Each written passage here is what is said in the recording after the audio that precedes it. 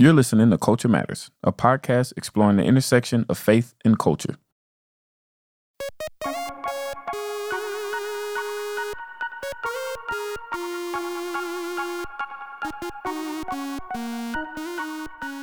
Hey guys, thanks for joining us for today's episode. Today we are continuing a conversation that we started last week with Dr. Paul Miller. If you haven't heard that yet, I recommend you press pause here, go back, listen to that episode, because everything we're going to talk about now is going to require that context first.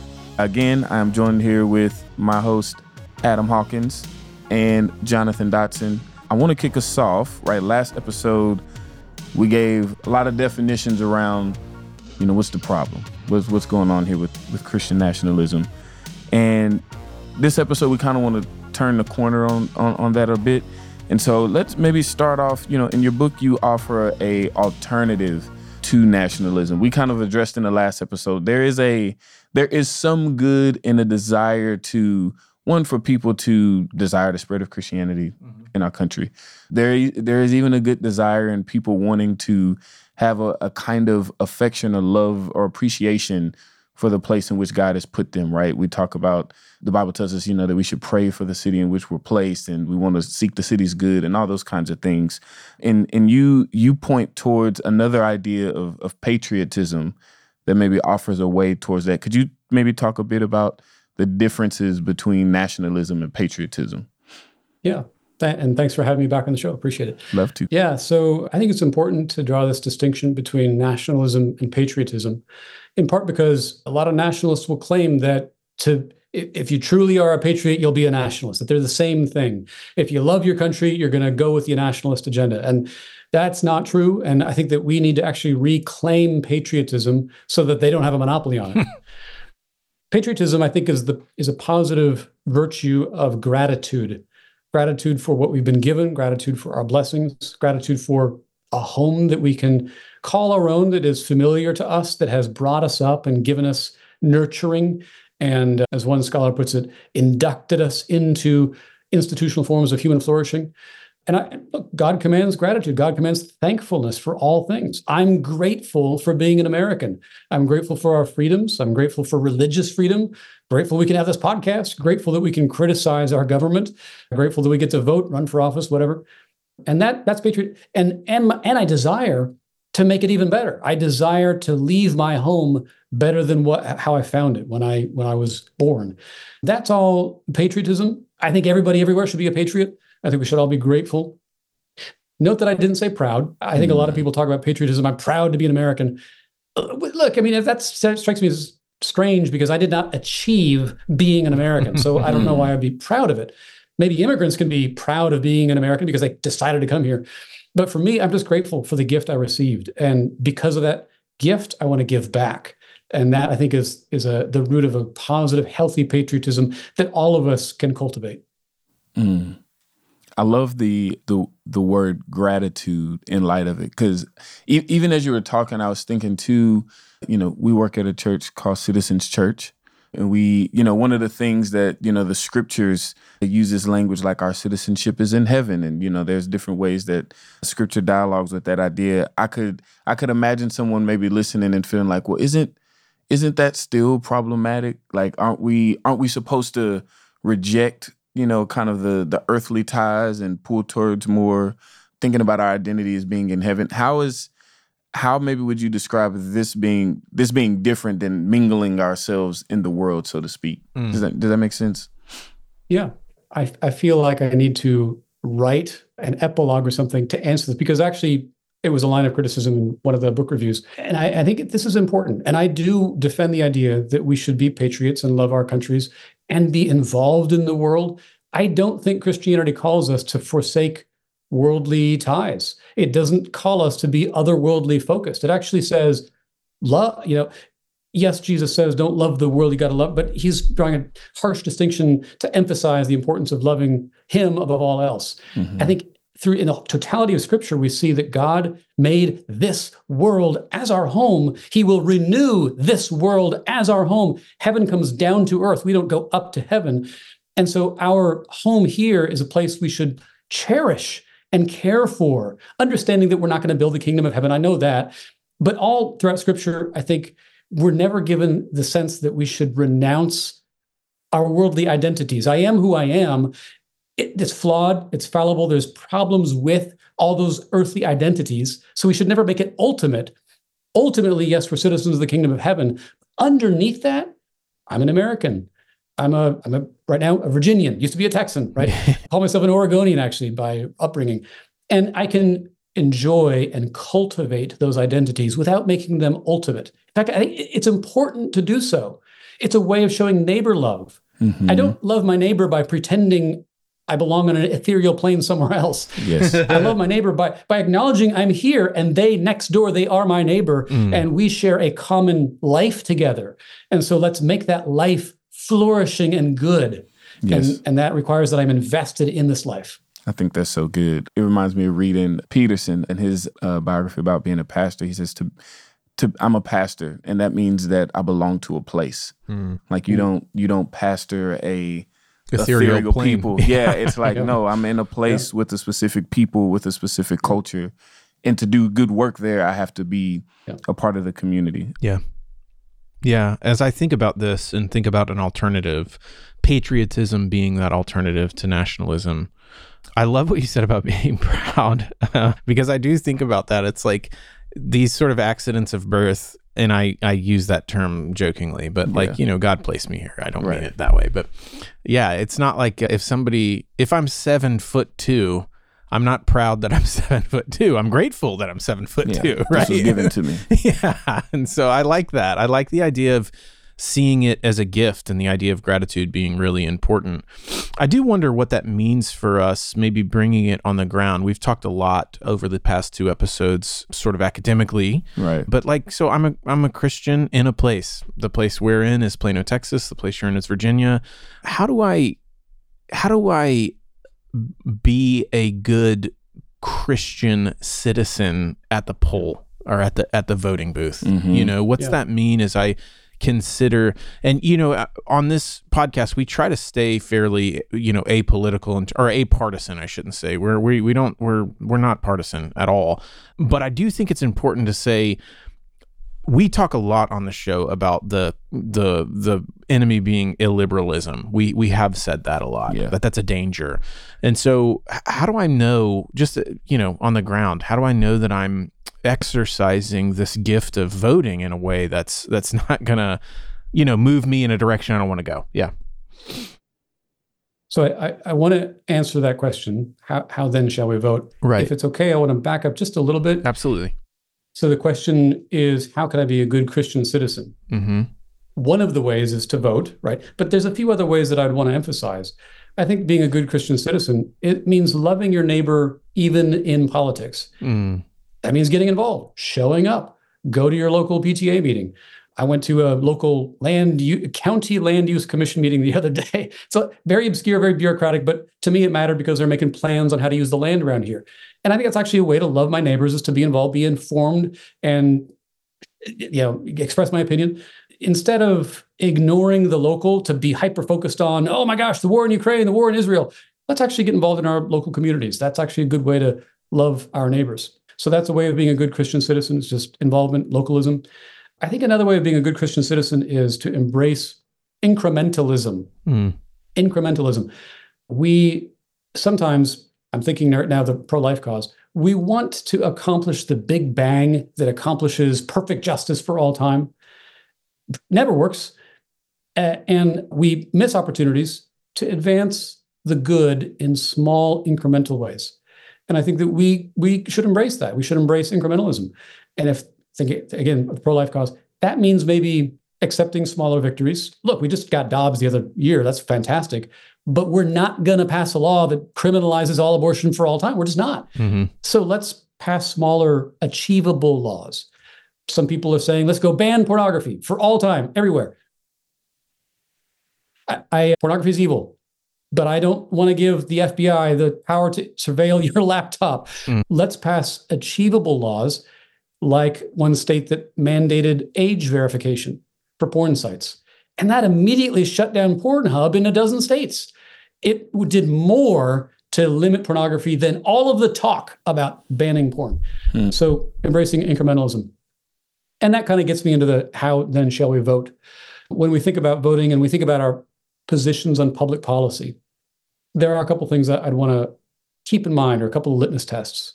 One of them is this idea of, what is actually achievable. I'm reminded often of prohibition, when Christians, to advance our Christian values, banned alcohol. And it was a spectacular mistake. It led to a decade of gang warfare in American streets. It incentivized the black market. We had to undo it with another constitutional amendment because Christians overestimated what was realistically achievable with the blunt hand of government. Government is not very good at doing stuff. I worked for the government for 10 years, and I have a low estimate of what it can do. I think anytime we want to give the government a power, we ought to expect that the DMV is the one that's going to implement it. Right? It's just not. Yeah, that's the level of expectation we should have of our government. So that was, point number one in how then shall we vote, is just have low expectations for the government. A second thing to keep in mind is we have a long history of thinking we're advocating our values, but actually we're discriminating against people. I just think again about the example of anti-Catholic prejudice. For 300 years, we told ourselves it's a Christian value. We're advocating for Christian values. It was just about Protestant supremacy. That's all. It was bigoted and wrong. And I wonder if sometimes our attitude, I'm just going to get in so much trouble for saying this. I wonder if our attitude towards LGBTQ Americans verges on the same thing. I'll just put that out there as a question or a thought. I hold to the traditional teaching on human sexuality. I do. But I think that sometimes when we talk about public policy, it feels to me more like we're eager to keep them down than it is true concern for liberty and equality for all. So that's just a point I'll leave out there. Yeah, that third point on how shall we vote is about church and state. Let's make sure that we preserve for the church its unique prerogatives to be the sole representative of Jesus on earth. Let's not give Caesar any authority in an area that is the church's exclusive authority. And we Christians need to maintain that Christian value of disestablishment. So that was a long answer, but I hope that's helpful. No, I think that is a really helpful answer, because I think part of that, even to the very last point that you just described, is it gives the church, and ultimately, again, I say the spirit, the power and the space to do what only God can do without asking the government to force the hand of manipulating the work of. Well, it's what we talked about this before on another episode, but the idea of the difference between power and authority, I forget who was talking about that, but we were kind of thinking through it. And the idea was authority is long lasting, it's deep, it's cultural, it finds it's like the way maybe we would say it in a different way is it's like that soft power of like being able to convince one another and influence one another, whereas power is this coercive thing that the government does. And seeing that we've sort of given up on the idea of multiculturalism, or this idea that every person has their place in society, like we make room for each other even when we disagree. And instead, we're all just really hungry for power. So even I think some of the things you were talking about. So what's that ended with? It's like, my guy's got to get in the White House. So it's anti-localism, right, too. We've got to get in the White House. And then we don't pass anything. We just do executive orders. Yep. And we just make people, And so there is no trying to convince, trying to work with each other, trying to, I think, care for our neighbor. Yes. It's more about, to what we said earlier, either preserving our place and just all of it feels sort of, even though you might be thinking, well, I'm just trying to enshrine Christian values to the point about prohibition. It's like, how did that work out? We did this thing by fiat and it didn't work, because that's not what you didn't take the time to actually convince people and even there they were able to pass the constitutional amendment, which in all these things we probably wouldn't be able to. So I think the point is asking ourselves again, like, does God need the government in order to accomplish his purposes? And the answer to that is no. He might use the government, but he doesn't need it. And I think we mess that up sometimes, But it is I will say I am sympathetic. Like knowing how to vote on an issue can be hard, and there is so much now kind of pumped at us from talking heads and sound bites and everything else that to step back and try to kind of think deeply about these things can be really difficult, Yeah. So I'm glad that, even in the voting question, what we didn't do is tell you how to vote specifically on some topic. What we were just saying was like, maybe these principles of disestablishment, some broader principles about against maybe what we were saying with the power versus authority thing a minute ago. Maybe the best move isn't always the coercive power of the government when it comes to Christian ethics even, Can I ask Paul a question? Yeah. Paul, as we go to the voting booth and we think about the next 4 years or 10, 20 years in America, are we kind of doomed to an ever-increasing gulf between the right and the left, progressivism and populism hardening and really kind of rupturing the country? Is there, what, as we go, what do you, can you look ahead for us? What do you think the future holds? Let me reach for my magic 8-ball. Hard to tell at this time. Are we doomed? No, because God is providentially ordering all things, right? Are we doomed? No, because the only two laws of history are that nothing is inevitable and nothing is impossible. Now, as a political scientist, I'll tell you the trend lines are deeply worrying. And if we continue on these trend lines, I see a lot of bad stuff coming. I would not be surprised to see civil unrest in America this year and some constitutional difficulties. I think that's possible. I don't want to be alarmist, but I think it's possible this year. The crisis we're in has been building for decades, and it goes way beyond Donald Trump. It goes way beyond one individual. It has to do with demographic changes, the rise of the internet, collapse of local media. It has to do with changes in our economy. It has to do with the big sort as we all move to enclaves of like-minded people. And on and on and on. The 2008 financial crisis and the wars in Iraq and Afghanistan. And I mean, there's just too many things that caused this, which also means it's a generational effort to undo it or to survive it even and to build something better. It really is a generational effort, which is why it starts with the localism, getting involved, loving your neighbor, voting wisely and carefully. I'll tell you this on voting. I used to be a single issue voter on abortion, and I have become a single issue voter on the Constitution. The Constitution is my single issue because I believe that the best way to love my neighbor politically is to preserve a system of ordered liberty in which we all are treated as equal citizens of equal dignity and liberty. That's the best way I can love my neighbor and protect myself. And I'm alarmed that I don't see a party for the Constitution or a candidate for the Constitution.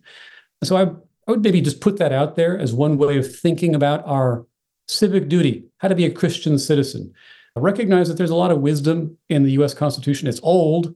It's a little, there's things I'd change, but I don't see an alternative out there. I am an international affairs guy. I study countries around the world.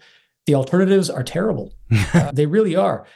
A constitutional government. Look, when God governs through his kingship, he does it through a covenant, which is an established relationship with rules, so to speak. That's too, impersonal. But you know what I'm saying there? God's pattern of rule is kind of constitutional in that sense. There's a framework for that relationship. And our American life is mediated by the framework of the Constitution. And preserving that is very difficult. It's very fragile. And I think maybe that might be the work of Christian citizenship in our day. So when I hear you say that, it sounds part of what you're saying is what we talked about a little bit of the last episode, but maybe the battle isn't as much between left and right. You guys get what I'm trying to say, political battle, but it is truly an illiberal versus classical liberal when you talk about Constitution or not, when you have, is that sort of what you see, that it's what it's going to continue, the trend lines seem to continue towards either part, progressive or conservative, moving less to help enshrine and keep a classical liberal approach to governing, and really taking this different approach, like you were saying, Jonathan, to populism or something like that. Yeah, I think that's fair. And if listeners don't like the language of liberalism or classical liberalism, sure, I don't care what the label is. some kind of framework of an ordered life together that recognizes the equal dignity of all citizens is what I'm getting at, with accountable governance under the rule of law that applies to the rulers as well as the ruled. Mm-hmm. That's the framework I'm talking about. Yeah. And again, I just can't stress how rare and fragile it is in the grand sweep of history. So let's not throw this out casually. Yeah, very helpful. I can imagine a listener starting to do some hand-wringing at this point, as a Christian, not only in your kind of civic duty, but in your heart. How do you navigate the anxious thoughts you might have as you look to the upcoming election?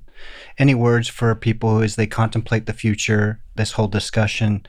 What should they do with the anxieties and fears that might rise in their heart? Well, there's maybe two sets of fears that we might talk about. Quite a lot of Christian nationalism is motivated by a fear of the loss of Christian power and influence. Christians used to run this country. We don't really run it anymore. And we want to get it back, right? That's what a lot of Christian nationalists are saying. And to that set of fears, I'd say, as you said, God doesn't need the government to accomplish his purposes. And he has promised to defend his church, his people. He is providentially guiding all things. We're not guaranteed that our particular nation will survive, or our way of life, our constitution. They're not guaranteed it's going to survive. But God wins in the end. And so we can relax a little bit. Amen. And that's maybe what I'd share for those who have that set of fears. For those who maybe look at 2024 and are particularly afraid of the divisiveness of our moment and might be afraid of the things I warned about, I'll say a lot of the same things. God is governing all things. Look, there is a point at which there's a kind of a rational concern that bad things might be coming. And that is a true statement. That is not license for us to panic, react, or lash out with anger. It does mean we might take some prudent precautions, proactively loving our neighbor, voting wisely, being involved, and praying. And praying for God's protection and mercy. Oh my goodness, praying for God's mercy. Because we don't deserve deliverance from this crisis because it's a crisis of our own making. We don't deserve deliverance, but we can pray for God's mercy, that he would mercifully provide a peaceful way out of this where we can begin the work of rebuilding. I just don't know. I don't have the imagination to conceive how that could happen, but God can make it happen because he is all powerful. Amen. Amen. I have another question, and I do intend to keep it on the ground where we are. It's kind of long, so bear with me. But you end the book talking about the importance and the power of shared story, and which I find compelling. And I mean, I know there's even a space where you kind of engage with the idea of some of the roots of, or the biblical roots that Christian nationalists may try to point to is like, look at the Bible, look at, Israel. And, that's kind of a picture of that ideal and what we need to move towards. And obviously there's fallacies there. Something that I feel like if you wanted to glean anything from it that's helpful, especially in our American context, is like the way when we look at the scriptures, the way the Israelite story is told. It's not all perfect. They actually self-disclose tons of really bad things that, the ways that they fell short. And they're really honest about who they were and how they fell short. But God's the hero of the story. And I think even as we've kind of talked through, there's this grappling for identity. It's like on one side, we want to look back and just remember just the good old days and nothing was ever wrong. We just need to get back to that. And then there's another side that looks back and it's like, it was always doomed, always terrible, nothing beautiful worth redeeming. And there's actually another way where we can look back and see the ideals that are worth holding to, see the ideals, whether we fell short or not. That's like, but that actually is something that we should aspire towards.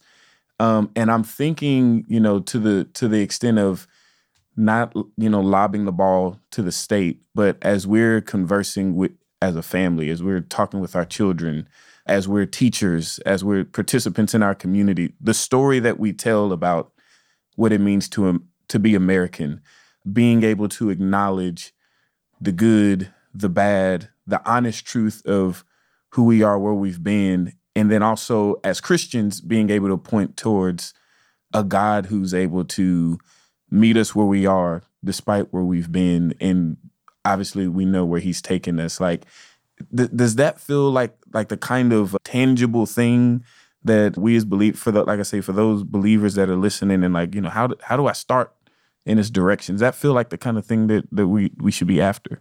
Yeah. You're asking about how we can relearn, retell, and cherish the American story, because that's a way forward. I think the story of America that we hear sometimes from the right is triumphalist, self-righteous, even a little belligerent, and very cherry-picked, right? This is tell a narrative of all the great stuff of how great we are. And the story from the left is quite the opposite. It's nihilist. It's here's all the bad stuff about everything terrible we've done. And nothing we ever do can ever turn out right. And in God's grace, we can actually tell a true story of how we've had a ton of sin and a lot of progress, a lot of overcoming. And that's a true story that is our story as Americans, and therefore is a story that can bring us together. It's a story that we can tell, a story we can learn. Oftentimes we have to actually learn it for the first time because none of us know American history very well. Telling that story, the true story, acknowledging the faults and flaws, celebrating the triumphs and the progress, is something that all Americans, Christian, non-Christian, black, white, every background, men and women, can join together telling the story, learning the story, celebrating the story. That's what makes us Americans, and it's wonderful. And in the telling that story, we Christians have an opportunity to share how we want to carry that story forward. What does our picture of justice look like? That becomes a way for us to point to the author of justice and say, look, as great as we are as Americans, we have an even better story to tell than that. Mm-hmm. Yeah, but to do that, we have to be embodied and involved and part of the story. Yep. And I think what's so powerful about that is to your point, is it allows every person to be able to see themselves in the story, no matter where you may fall, kind of on the plane. I remember reading, it was an article just talking about how other countries could learn from the kind of the restoration of Germany post World War II. And there was a leader in West Germany named Willy Brandt, and wasn't a part of the Third Reich and all this stuff. And it was interesting how there were so many who wanted to distance themselves, right? So there was those who lived in certain parts of Germany that partook in the kind of the evilness, that obviously felt that contrition. And then there was others that were like, wow, that was them, that wasn't me. And he was a part of that camp. But as he took lead and was seeking to bring unity, he identified, all of Germany as one. And he has a really powerful statement where he was just saying, no German is void of history. Like, all of us have to if we all want to move forward, all of us have to take responsibility. And there's I just think of like us as a church, as believers, we have an opportunity to model first in our own person and in our own homes and our churches a different way, one where we don't just have to look back and ignore the bad, one where we don't have to only look to the bad, but we're able to hold the true thing, like you say, to know that there is another story that is active in the world that's even greater than the American story, right? It's what God is doing in the world through Christ, through his Spirit in the church. And we get to participate in such a way where we can be people who do that, who take responsibility for this place that God has put us in, and to care about it in such a way that not only are we able to seek the dignity of all those around us, all of our neighbors, despite where they land politically, religiously, etc., and point to a future that makes it possible, gives room and breath for the Spirit to still do a work among us. And I think that's something that gives me hope. And hopefully for those of you as you're listening and we're, stepping, further into an election year and all that could surely be ahead, that's given us hope as well as we continue to process and learn. Amen. Thank you for listening to Culture Matters. This episode is produced by Chelsea Conway with editing and support from the Good Podcast Company. Be sure to check the show notes to connect with us and our guests.